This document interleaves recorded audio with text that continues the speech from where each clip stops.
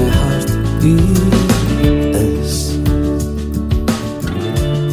die seun van. Baie welkom by ons Handelinge Bybelstudie hier op Vita Dei. Ons is in Handelinge Hfstk 17, Paulus se tweede sendingreis en baie interessante dinge gebeur. En dit is so 'n bietjie van 'n ui, dink ek, as mense dit visueel wil voorstel, Handelinge, want jy het die tydsindeling van Paulus se sendingreise wat baie aandag kry by mense wat die Bybel studeer, en as jy nou gaan intik in Google, want ek het vanoggend Paul timeline, dan kry jy nou weet, die indeling van al die verskillende goede en hoe lank hy daar was en so aan, en jy het die aksies en verhoudinge tussen die gelowiges, en jy het wie gaan saam met wie, en wie bedien waar, en wat gebeur waar. Dit is miskien 'n eerste vlak van Handelinge wat 'n mens nou sien.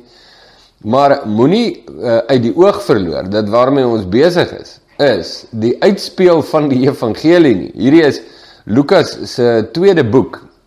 Sy eerste boek was die evangelie van Lukas, wat hy skryf aan 'n ene hooggeplaaste of hooggeagte Theophilus, en in die evangelie het hy gepraat oor die lewe, bediening en waarheid van Jesus, van sy geboorte regdeur tot en met sy opstanding. En dan in Handelinge kry jy die implikasie daarvan, die praktiese uitspeel daarvan, is die inhoud en die krag van die evangelie en die lewens van die disippels, maar dan ook die effek wat dit het in die wêreld, of soos 'n teoloog eendag gesê het, Christus te midde van sy kerk, te midde van die wêreld.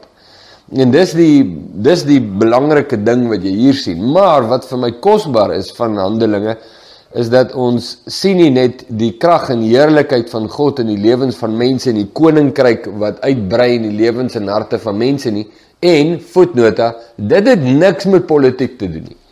Die uitbreiding van die koninkryk, daar is mense wat die koninkryk van God graag wil verpolitiseer.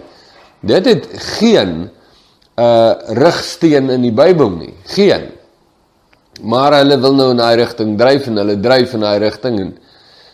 Maar die disippels wou ook graag in daai rigting dryf. Hulle het gevoel dat die koninkryk van God staan synoniem met die koninkryk van Israel.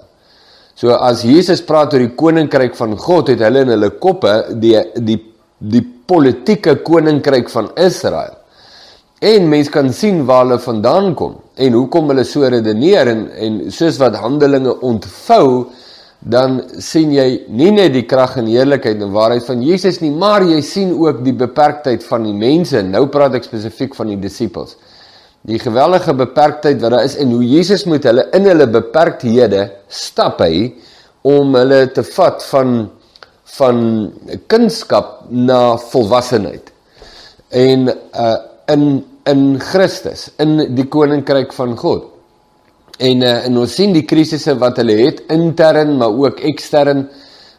Daar is teenstand van buite, daar is verwarring en krisis van binne, soms is daar ook teenstanders van binne, en hoe hanteer hulle dit? Wat is die beginsels waarop hulle dit baseer? Nou dis nogals 'n belangrike punt om te sê, want in Handelinge kan 'n mens 'n hele studie maak oor hoe het hulle die goed hanteer.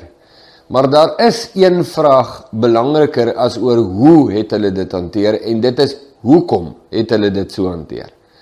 Nou, wat vir ons belangrik is nie soseer die hoe nie. Hoe het hulle dit hanteer nie? En daar's verskeie verduidelikinge daarvan, maar wat vir ons veral belangrik is, en in besonder belangrik is die hoekom.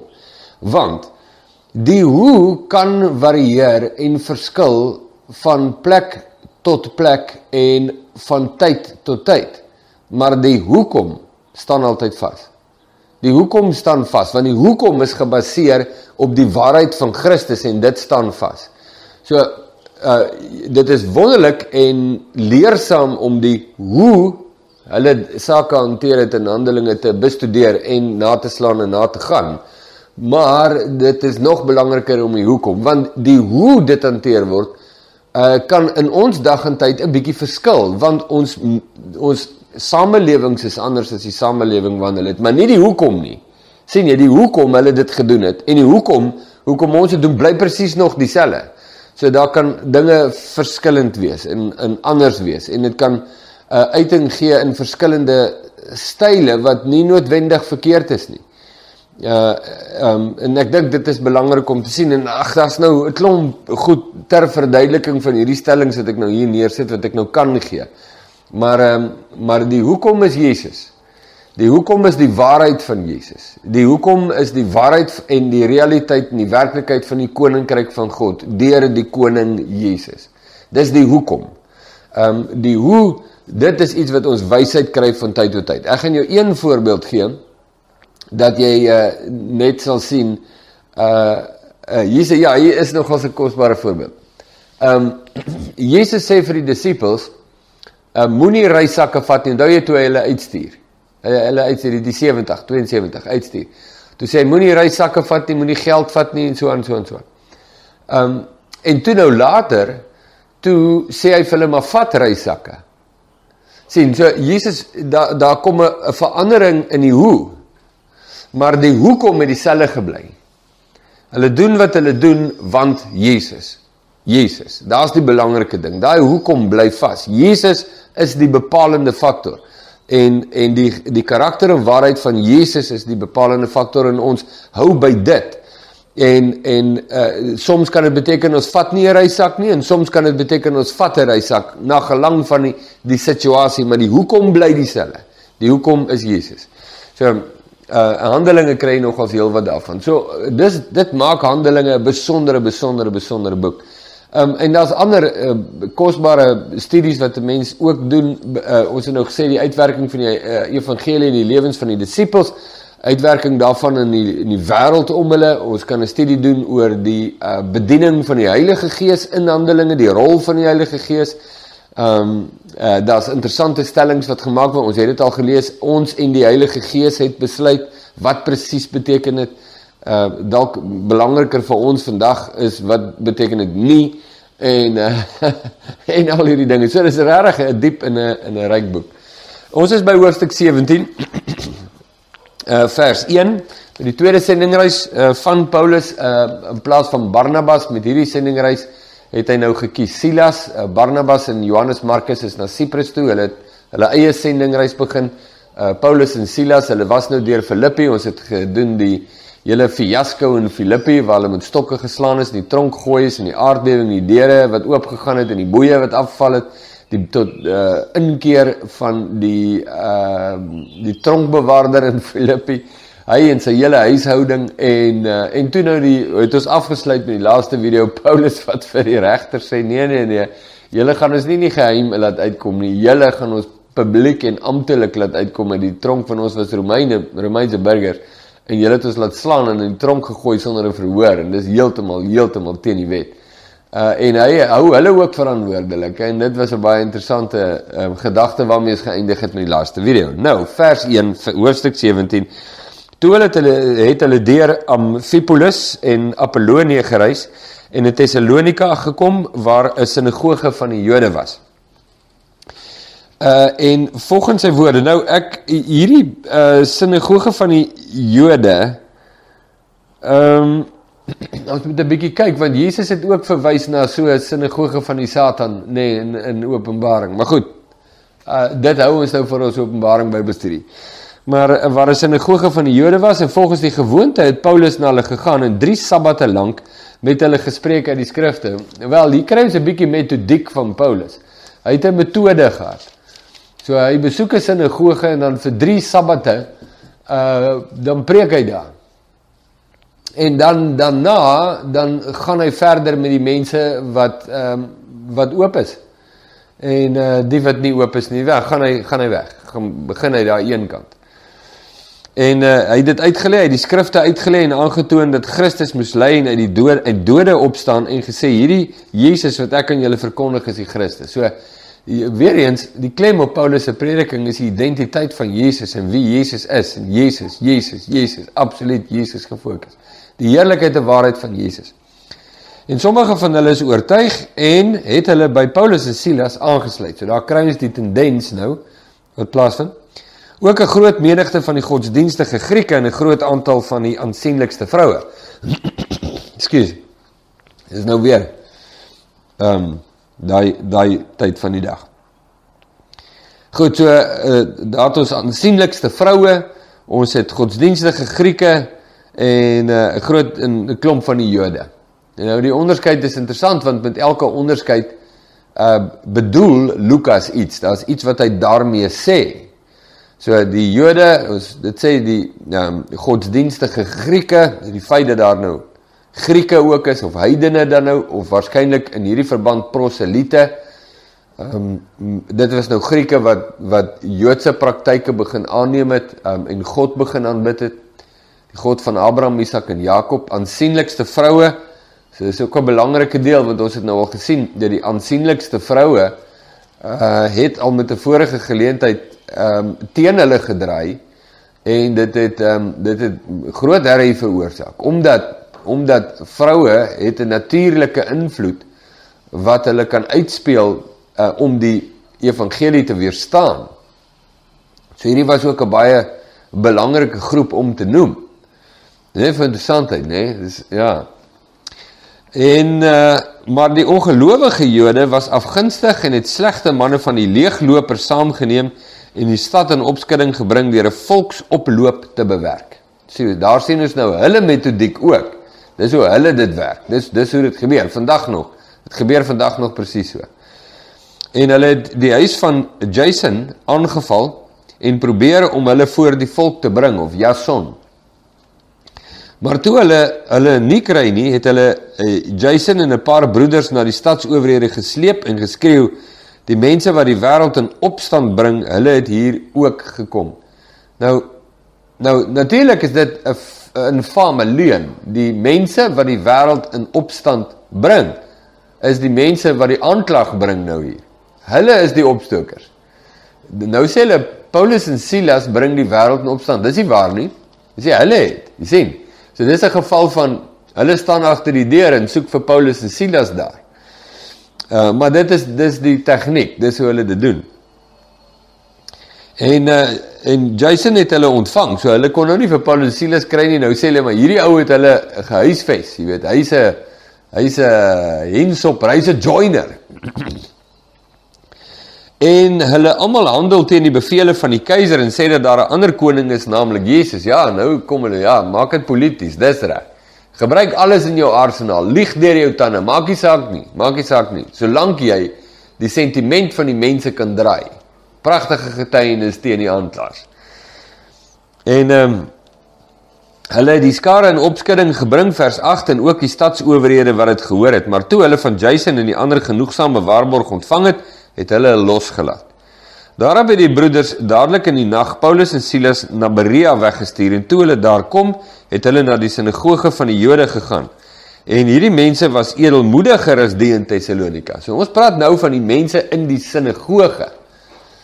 En hulle het 'n ander hartsinstelling gehad as die in Thessalonika. Thessalonika hulle is boos. Hulle is net boos. Die manier hoe hulle te werk gaan is boos. Is dieselfde manier hoe hulle te werk gegaan het met Jesus, om hom tot verhoor te bring en uiteindelik tereg te stel, of te vermoor. Maar nou gaan hulle van die een stad na die volgende in Berea, en Paulus doen sy modus operandi, gaan reguit na die sinagoge, vir 3 sabbate, preek daar, lê die skrifte uit, wys dat Jesus is wie hy gesê het hy is. Maar interessant dat Lukas nou sê, dat die mense in die sinagoge in Berea, en nou gebruik hy 'n interessante ou Afrikaanse woord, hy sê, hulle was edelmoediger as die in Thessalonika. So, dit is 'n getuienis van karakter, hulle was van meer edel karakter as die in Thessalonika. Dis 'n interessante uitlating om te maak. En hy gaan nou verduidelik, hoekom is hulle dan nou kwansys edelmoediger as die mense in die sinagoge in Thessalonika? So hy sê, hulle het die woord met alle welwillendheid ontvang en elke dag die skrifte ondersoek of hierdie dinge so was. En dit was, beide van daardie aspekte was waarom Lukas getuig het oor hulle edelmoedigheid. Want hulle het die woord ontvang, hulle het geluister na die woord met oop harte. En dan het hulle baie noukeurig die skrifte ondersoek of hierdie mense juis en waar praat. Nou beide daardie kommoditeite is besonder. En Lukas is reg, dit getuig van edel karakter. Dit getuig van iets binne in hulle wat groot is en edel is in die aangesig van God. So hulle luister na die woord, hulle luister na die argument, hulle luister na die inhoud daarvan. En hulle het geen erg aan die persone wat daar preek nie. Paulus en Silas, dis nie vir hulle, jy weet, Paulus is hier, eet alles vir soetkoek op nie. Dit is nie hulle houding nie. Hulle luister na die inhoud, baie noukeurig, en hulle hoor die woord, en hulle hou hulle harte oop om te hoor wat God sê, en dan met die woord in gedagte, deursoek hulle die skrifte, is dit so, waarlik is dit so. Dit is 'n besondere ding, en dit is 'n praktyk wat vandag nog van mense edelmoedig maak, is dit wat in jou hart aangaan, die ontvangs van die woord, en die noukeurige ondersoek van die woord, of dit wat die prediker preek, of dit waarlik die woord van die Here is. Dis die belangrike ding daar. En baie van hulle het dan ook gelowig geword, en van die aansienlike Grieke 'n groot aantal vroue en manne. Maar toe die Jode van Thessalonika verneem het dat die woord van God ook in Berea deur Paulus verkondig was, het hulle gekom en die skare ook daar opgesweep. Die broeders het Paulus toe dadelik weggestuur om in die rigting van die see te gaan, maar Silas en Timotheus het daar gebly. Hulle beskerm nou vir Paulus. En hier is ook 'n stuk wysheid daarin, dat wanneer jy die moeilikheid kan ontwyk dit. Maar wanneer jy dit in die gesig moet staar dit met karakter en integriteit in die gesig. Jy moenie onnodig op die leeu se ster trap nie. Soos die oom eendag gesê het, wat in die Stalin se gulag strafkamp was in Siberië oor sy geloof. Vers 15. En die wat Paulus begelei het hom tot by Athene gebring, en nadat hulle opdrag ontvang het aan Silas en Timotheus om so gou moontlik na hom te kom, het hulle vertrek. En terwyl Paulus in Athene vir hulle wag, het sy gees in hom opstandig geword, toe hy sien dat die stad vol afgodsbeelde was. Hy het toe in die sinagoge met die Jode gespreek, en met die godsdienstige mense, en elke dag op die mark, met die wat hom teekom. So, Paulus is effektief besig nou met die evangelie. Hy gaan na die godsdienstige mense toe, en wys vir hulle oor Jesus. En vandag nog het godsdienstige mense nodig om opgevoed te raak oor Jesus. En dan is hy op die stadsplein besig. Paulus woel, hy is besig. Hy praat hier met die godsdienstiges, en dan praat hy met die sekulêre mense, en hy is besig om met hulle die evangelie te deel van Jesus. Hy maak dit rigbaar, hy maak dit bekend, hy deel met hulle. En ons moet later tog na daardie verwysings kyk, waar Paulus sê, maar hoekom het hy dit gedoen? Hy sê, want aan my is die dwang opgelê. Wie my is, ek dit nie doen nie. En dat dit ook een van die dinge was in Paulus, 'n besef, dat hy 'n dienaar van die Allerhoogste, en hy moet doen wat die Allerhoogste sê. En sommige van die, dis nou vers 18, epikureëse, dink ek hoe jy dit sê, epikureëse, en die stoïsynse wysgeere het met hom gestry, en sommige het gesê, wat sou hierdie praatjiesmaker tog wil sê? Ander weer, het lyk of hy 'n verkondiger is van vreemde gode, omdat hy aan hulle die evangelie van Jesus en die opstanding verkondig het. So, duidelik, wat preek hierdie disippels en hierdie apostels? Die inhoud van hulle evangelieprediking is so kragtig. En dit is so eenvoudig eintlik. En dit is die moeite werd om kennis daarvan te neem vir ons vandag in die moderne wêreld. En hulle het hom geneem en op die Areopagus gebring en gesê, kan ons verneem wat hierdie nuwe leer is, wat deur u verkondig word. So die ouens het gepraat, die filosofe, en sê, maar there's a new boy in town. En wat is nou sy storie? En so aan, en die ouens het nou hierdie kant toe en daai kant toe geheen en geweer. Dus hulle maar bring hom, laat ek kom praat oor die Areopagus, is hier waar die groot filosofe van die dag ook dan nou hulle wêreldbeskouinge dan nou bekend maak. So bring hom, laat ek kom praat met die skare, jy weet, die mense is gewoond aan filosofie, en hulle sal luister, en dan kan almal dit oordeel. En dan sê hulle vers 20, want u bring sekere vreemde dinge in ons ore. Ons wil dan weet wat dit tog kan wees. Nou, ek wil hê, jy moet net hier vinnig verstaan dat die vreemdheid van Paulus se inhoud is nie vir hulle op hierdie stadium aanstootlik nie. Nie op hierdie stadium nie. Want hulle hou daarvan van nuwe goede te hoor. Hulle is baie lief, die Grieke lief vir filosofie. Hulle het groot moeite gedoen om allerlei filosofieë aan te hoor en te bespreek en te beredeneer en hulle hou van dit, gehou daarvan. Dit is goeie oefening vir hulle in hulle koppe, hulle breine en wêreldbeskouings heen en weer te gooi. So op hierdie stadium is hulle nie teen die feit dat hy onbekende of vreemde goed vir hulle bring nie. Dis nog nie die weerstand nie. Die weerstand sal kom.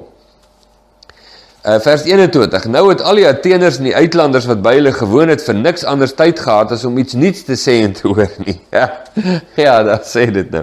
Paulus gaan toe in die middel van die Areopage staan en sê, luister na die inhoud van wat Paulus sê, want dit is belangrik. En hy sê, Atheners, ek sien dat julle in elke opsig baie godsdienstig is. Want terwyl ek rondgegaan en julle heiligdomme aanskou het, het ek ook 'n altaar gevind waarop geskrywe is, aan 'n onbekende God.